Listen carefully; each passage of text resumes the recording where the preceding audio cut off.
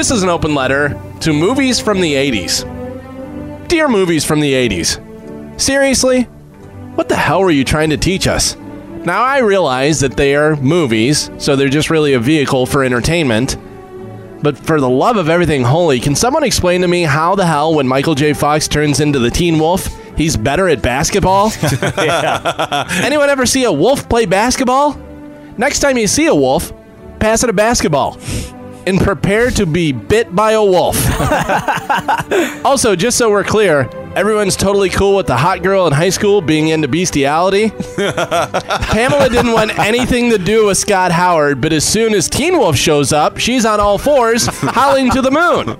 Good luck being a teen mom, giving birth to a litter of half-human, half-wolf babies.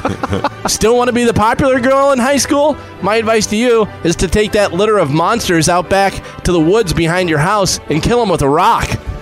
Moving on to another Michael J. Fox classic, Back to the Future. Good grief. How many times is Marty McFly's mother gonna almost get raped in this movie?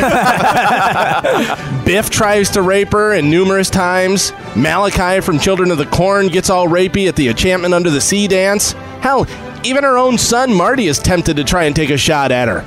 Speaking of incest, look no further than 16 Candles, where Samantha's own grandma feels her up in the hallway. Plus, we learn a lesson from the great Jake Ryan that if you get your super hot prom queen girlfriend drunk enough, you can trick her into thinking that the school nerd is you and you are him, so he can have sex with her.